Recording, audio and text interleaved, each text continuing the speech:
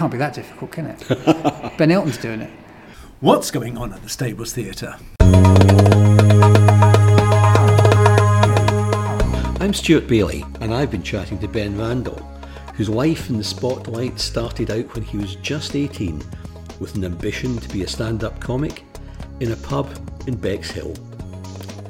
He'll admit that first gig didn't go down that well, but he ploughed on regardless, and in his time he scored some major success, not just in his own right as a stand-up comic, but as a writer for other comedians and for children's television. But Ben's career has scaled new heights since becoming chair of PAG, the Stables Programme Advisory Group.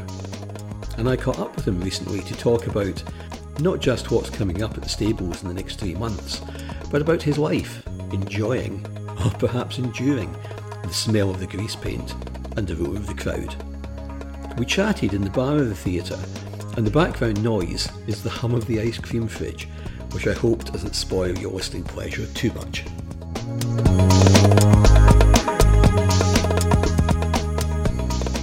I suppose we got the programme supremo, couldn't we? I guess you could.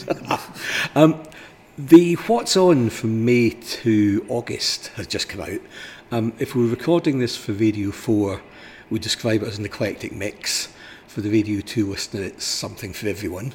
But there really is, quite literally, something for everyone. Music, drama, history, local culture, it's all there. Well, I hope so, yeah. I mean, that's the aim, really. It's always difficult to sort of decide what the right things to do, because we want to make sure that everyone's, as you said, there's something for everyone, really. And we've got such a different kinds of groups that really come to the Stables, and everybody needs to be entertained, and it's their theatre. It's for the public, really, for everyone in the community. I think it's also important to talk about what PAG is, because obviously, being the chair of PAG, but what is PAG? And basically, it's a group of people that have got involved with the Stables. And what we do is we try and choose the best shows to be put on over each year. And we do that by sort of having directors' interviews, which we've got coming up soon. So through that, people sort of offer their services as directors, and we sort of work out who would be the best director for creating such a good programme. And given the limited number of slots, I can imagine that the demand is way outstripping the supply for shows to appear here. That is part of the problem, really, yeah. I mean, obviously we can only do so many a year, and we get lots of different people coming through and wanting to do lots of different productions. But it's good for us, because then we've got a real variation of people to choose from. So, you're not sticking with one kind of thing. You've got lots of different ideas and lots of different feels and lots of different shows that we can present. But just running through what's coming up, one that really is not a show as such, but Changing Faces, where you've got the students from the college coming in to demonstrate makeup technique. Yeah. It's a really original one. And then we've got some of the big ones like Breaking the Code, which about Alan Turing, and has that local connection as well. Absolutely, yeah. I mean, it is that juxtapose, really. Yeah, you've got students coming in, sort of showing what they can do, trying stuff out for themselves, and getting involved in the theatre environment. And who knows where that could lead? Because obviously makeup's a big thing in theatre. And then obviously we've got Breaking the Code, which is happening in June. They're rehearsing at the moment, and it's a well-established play, but it's kind of ideal, I think, for much of the audience here. It's a really interesting play. There's really interesting lots of different levels, and as you said, there is a local interest there. So, not born, but certainly brought up in Maze Hill. Yeah, up in Maze Hill. Yeah, it's incredible that we have that. Yeah, it's wonderful. Right here. Yeah, and that, I'm going to say this the wrong way around because I always do. Home I'm Darling. Yeah, that looks really interesting. Yeah, I think it'll be a really, really interesting piece. Sort of different from Breaking the Code, but it's a fantastic show. There's lots of work going into it. It's going to be very particular, very stylised. We've got sort of some really interesting people supporting the show too. So we've got sort of someone that's involved in the West End who is helping to design the clothes because it's so particular. 'Cause it's all set in 1950s. So and there's some should we say some stage magic that will take place on it. It'll be amazing. Good. Yeah. And then just things like Vivaldi and Grieg by Hastings Philharmonic Orchestra are there. Ploughing the Sea Salt. That sound, would book some tickets for that. That sounds. Yeah. And of course, Chris New, who I've done a couple of interviews with. Yeah. He's got his second of his trilogy coming out very soon. So a hugely diverse range of material. Yeah. I mean, I think, in fairness, from the PAG point of view, we choose the stables productions, and then there's the other things that come in is more. Neil is involved in it and brings those people in, but obviously he has a whole dialogue with everyone and explains what's going on. But I think in the future, the plan is to sort of like subsume that into the PAG, so everyone's involved within that. But it really does create this sort of eclectic mix of entertainment. You know, you never know what's going to happen next year. And there's always something different to see and something different to enjoy. As a town, we're really quite lucky, not just to have the stables, but also to have.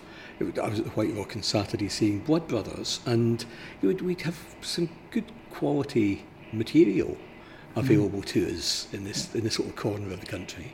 Yeah, it's great. I mean, again, it's very interesting. Blood Brothers is an outstanding show. I'm sure you agree. There are professional productions that go on at the White Rock, and you can go and see them. And I'm sure you agree that you come see the shows here, and you kind of think, well, do you know what? It's not far off. Yep, exactly. Yeah, I mean, White Rock's got a bigger stage. It can do more with it. But the actual people on stage, and that was one of the things that struck me on Saturday night. I thought, actually, it's difficult to pick fault. Stables does not come across like an amateur theatre company. No. I think it's the ethos. It's like all we expect from people is that they just do their best. Yep. And it doesn't matter what level that is, but because people just do their best, it's that I think it creates this atmosphere and it creates this almost like magic. It really is like, you watch a show here and people are so enthused on stage and people are so enthused in the audience.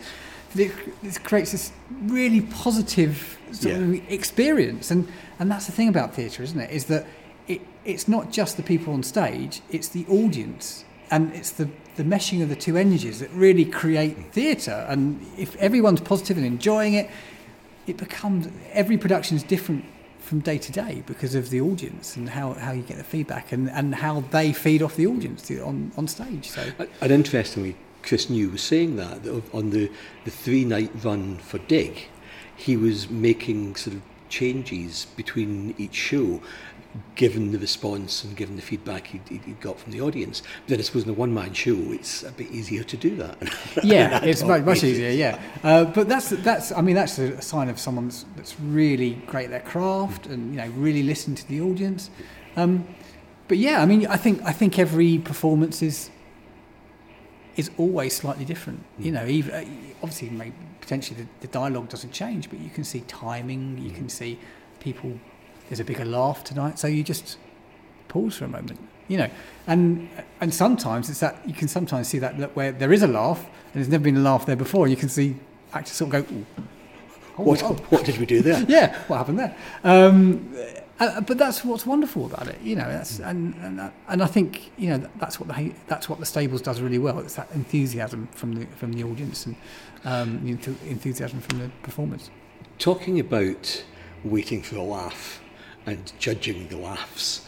I mean, that's your background, isn't it? Was comedy and stand-up.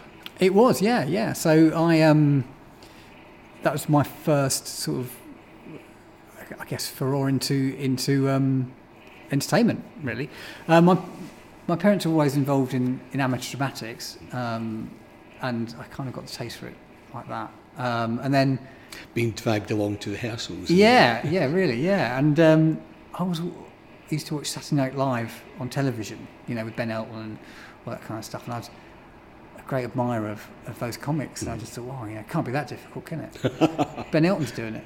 And so I did my first gig in Bexhill at the Entertainer, which is, I don't think it's not called the Entertainer anymore, but the pub's still there. I don't know what it's called, but did the gig. I think I was 18 and completely died, which was brilliant. But that's how you learn. That's how you absolutely learn. And then soon after that, I sort of moved up to London, and obviously the circuit opened up. Suddenly you had all these tryout nights. And when I was gigging, you looked at the Time Out magazine, and then you'd look through the back of it, and you'd look for the numbers, and come and try out, and you'd phone them up, and you'd say, "Can I come and try out?" And you'd go there, and you turn up, and then you never quite knew what you're going to get. Yeah. Some of them were quite awful. I mean, some venues were absolutely awful. They used to. I won't say the venue, but one compare. Because obviously, when you first try out, generally people are quite young and they're very nervous, and the compare used to come and go, "Look, sorry, don't need to be so nervous. So what's your first joke? Do it to me. Tell me how you're going to perform it." And obviously, when you're first doing comedy, you've got everything lined up. You can't go off the script. Deviate. You've got to stay on your script, because otherwise you lose your place and you don't know. He's like, "So what's your first gag?" And you tell your first gag, and you go, "Right, yeah, that's good. You want to start with that? That's an excellent gag." And if it's a good gag, you go on stage just before he introduces you, do the gag, and then introduce you. Wonderful. Yeah. So you never quite knew what you're going to get. But going back to that first gig in Bexhill, how did you prepare for it? How did you actually feel? Because as a stand-up comedian, you don't have anywhere to hide. There's no band that you can blame for the mistakes. It's all you. If people don't laugh, then it's your fault. Yeah.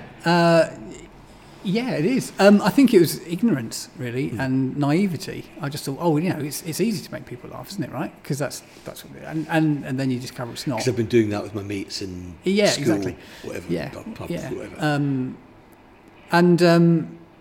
It's not. People sort of look at you and go, that's not funny, is it?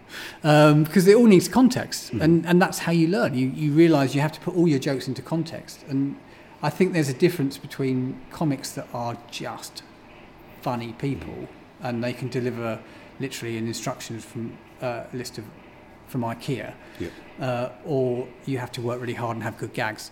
There's nothing funny about a list of instructions from IKEA. No, that's true. No. And I'd like to say I fall into the category of the people being able to read the list of instructions from IKEA. I have to work really hard to have good gags to be funny. But it was great, because it suddenly exposed me to see how difficult it was and how hard it is. And then you start watching comics in a different way, and you realise, wow, how well crafted things are, and how they've timed it, and what they've really worked out what works and what doesn't. And they've spent years and years trying to hone this skill until they've got a great act. And that's kind of what they do. And then obviously they go on television and their act's gone, and they have to start again. But that's what's so great about these comics that are on television every week. They've got chews up so much material. Yeah.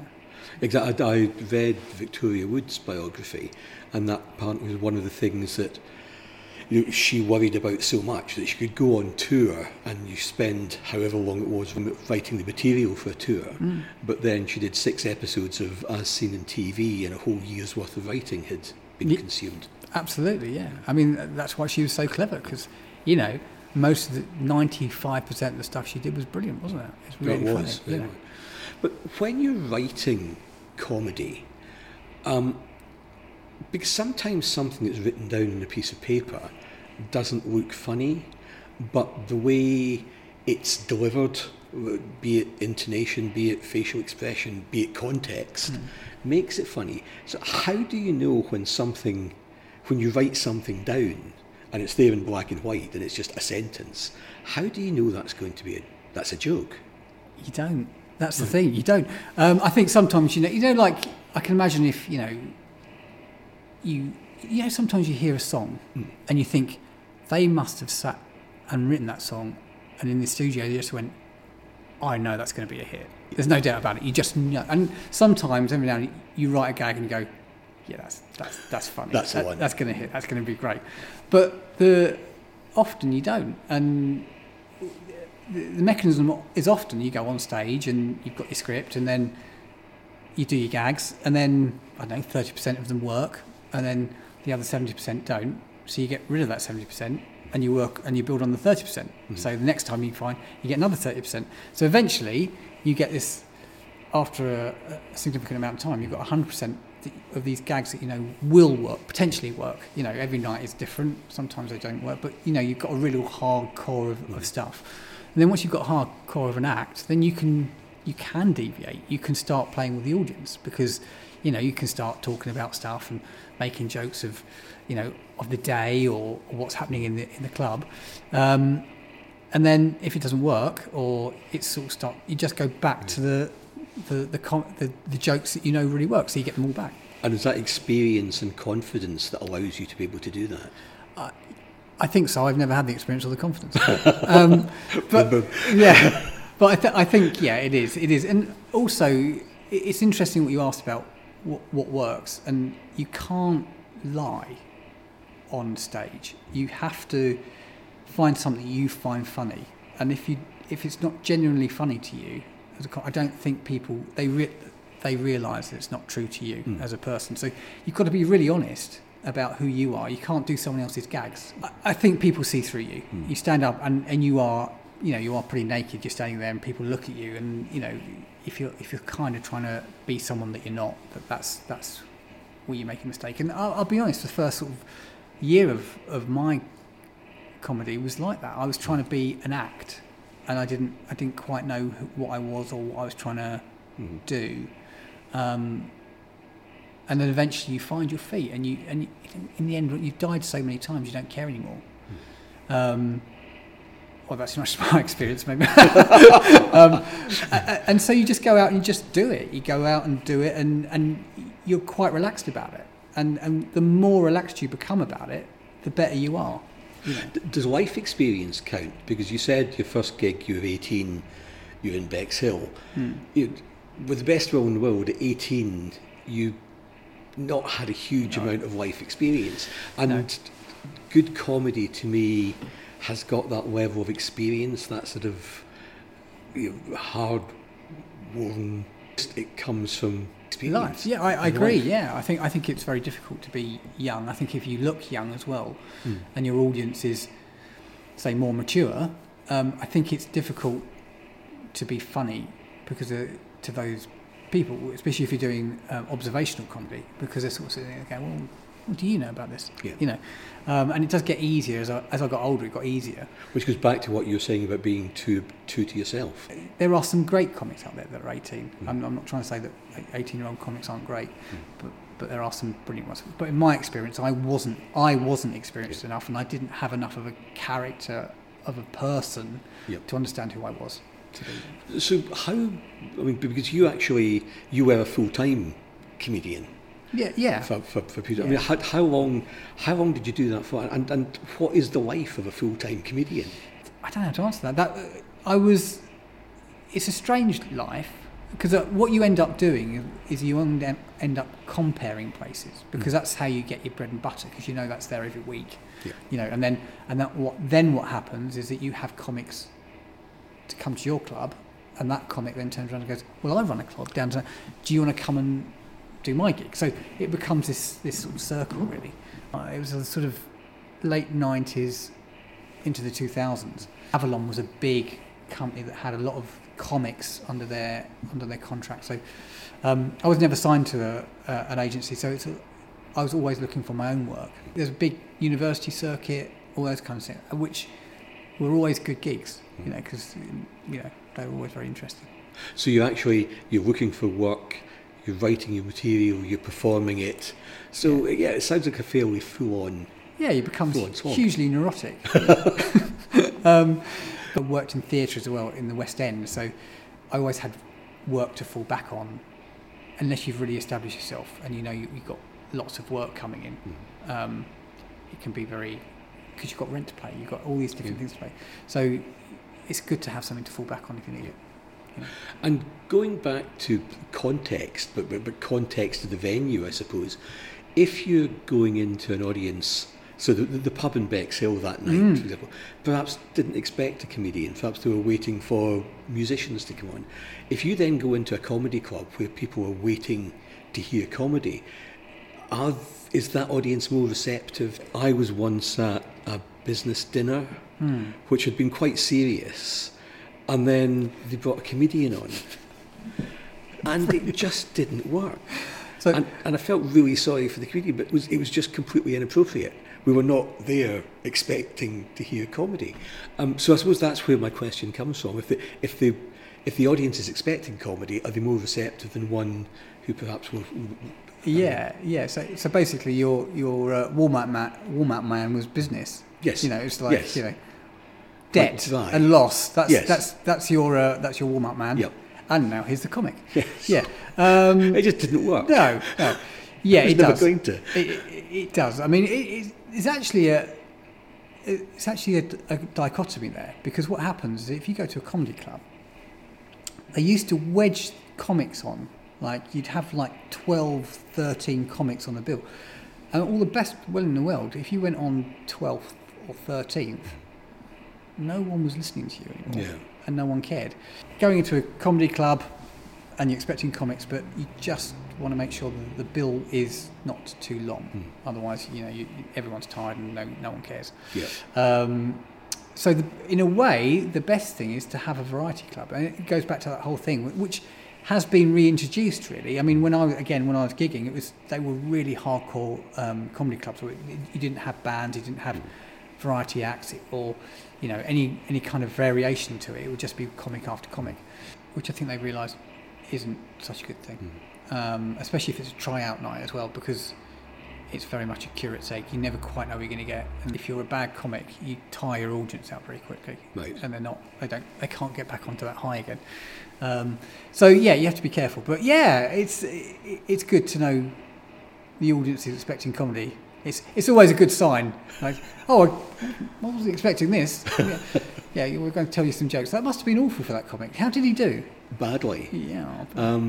And I think he eventually acknowledged that this kind of wasn't sort of probably appropriate. But yeah, I don't think there hadn't been a running order for the night that said, and after pudding we'll have comedy. And it just so everybody sort of looked around thinking, really? Oh, okay then. Yeah. But it just didn't work. Back to you. I mean, what were your highs? Looking back now, what? Oh, that's a very good question. And this is kind of where I bet you can tell me your lows much better than you can tell me your highs, because most people can. Yeah. You remember the when as you walk off to the sound of your own footsteps quite a lot. That's that kind of, I think the highs were. I think they're just when you feel like you've nailed it. You've done it. You've had a really good gig. I do remember one of the lows was a guy. Well, I used to compare this. Well, I don't know if it's a low or not, because I'm never quite sure what happened. So I was comparing this club. It was called Tatty Bogles, and it didn't start until 12 o'clock because it's all for late night workers. So people in theatre, or because all in the middle of it's the middle of the Soho. It's just off Carnaby Street, and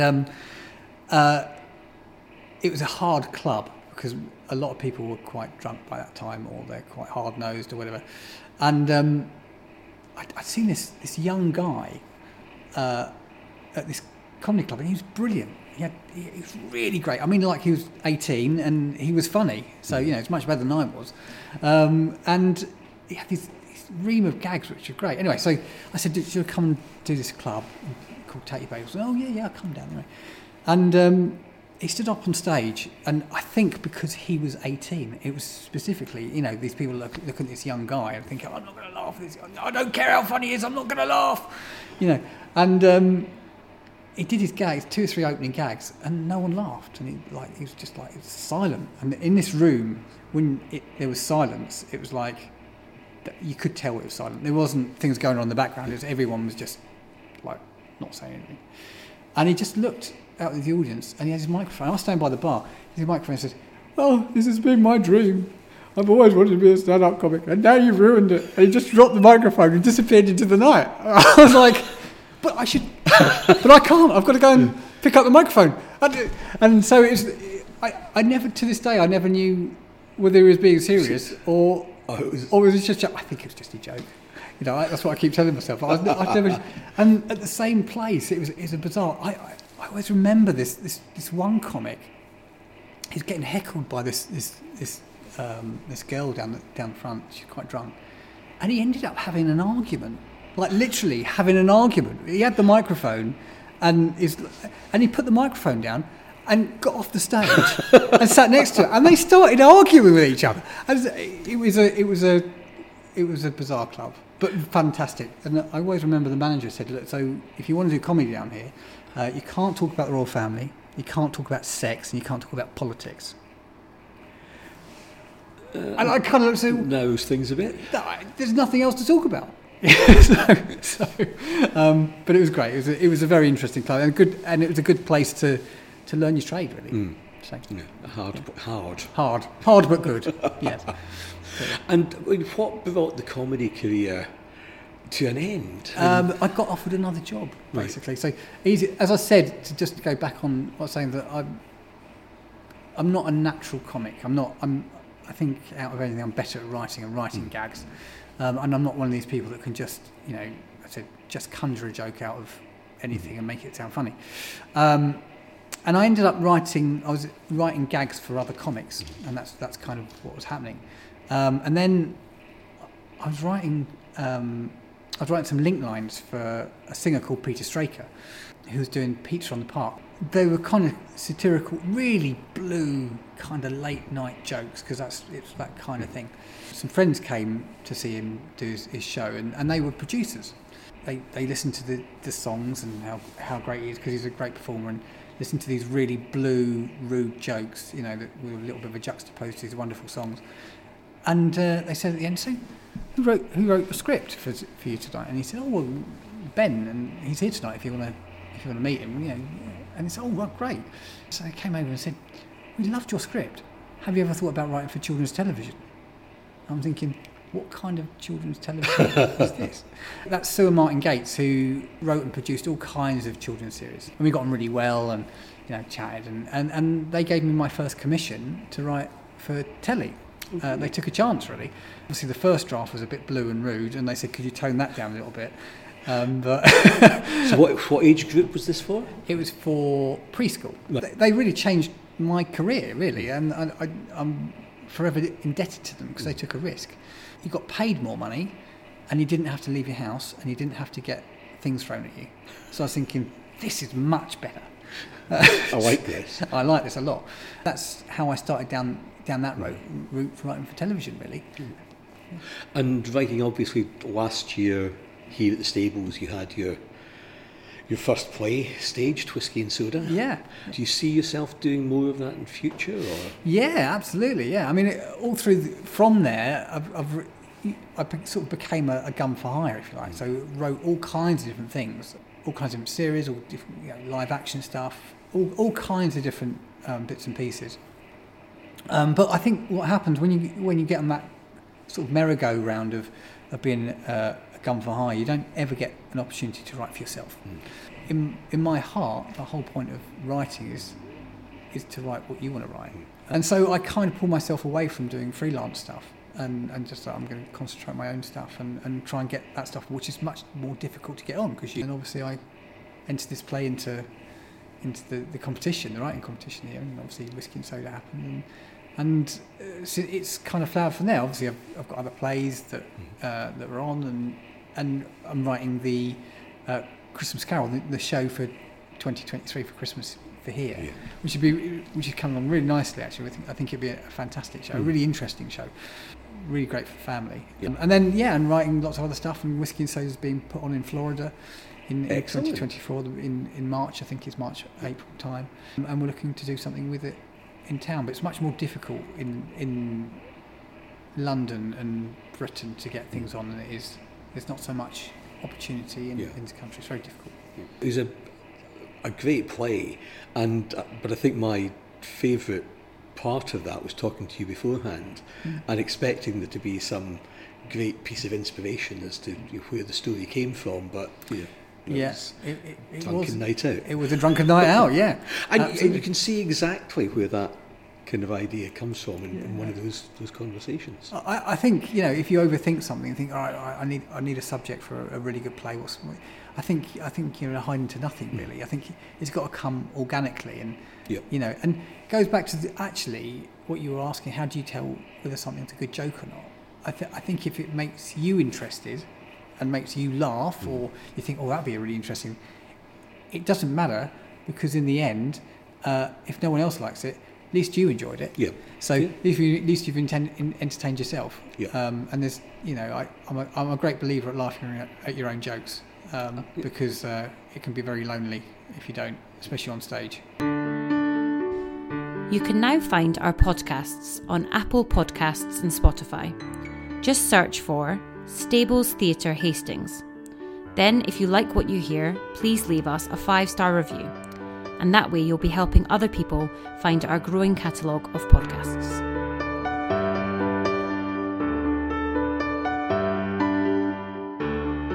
If you want to book tickets for the Stables Theatre, call the box office on 01424 423 221 or go to stablestheatre.co.uk.